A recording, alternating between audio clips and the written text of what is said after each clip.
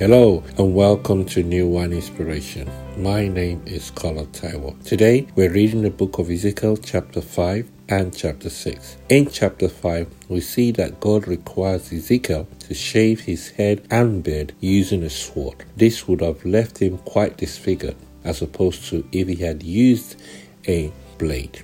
This is God's way of capturing the hearts and minds of the people that will come across him, to show to them and reveal to them the degraded state in which they have found themselves. Not only that, God uses the prophet to divide the hair into 3 lots, one to be burnt in the city, one to be cut into pieces with a sword, and one to be scattered. This represents the judgment that God will place upon the people. Why? Because God said, these ones have brought detestable things into his sanctuary and have defiled his sanctuary. The question for you and I, have we defiled the sanctuary of God? Have we brought detestable things into the presence of God? This is the Bible speaking to us and questioning us. Chapter 6 equally is about the man of God speaking not only to the city but to the land of Israel as a whole. Now the land is full of idolatry, idol centers, where people are worshipping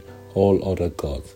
God is jealous about this act, and God is saying that in fact their sin has even rivaled or even surpassed the nations that did not have him for their enjoyment. As a result of that, God also promises to send famine into the land, to send war into the land, and to send all manner of pestilence into the land. The question is, we have Christ as our land. Have we polluted the land, the all-inclusive Christ that we enjoy, with all these other idols? Maybe not in one's physical, but one's in our hearts. My prayer for you and I today is that we will allow these 2 chapters to minister to us, to give us a glimpse of how God sees us, and allow ourselves to be turned back to him.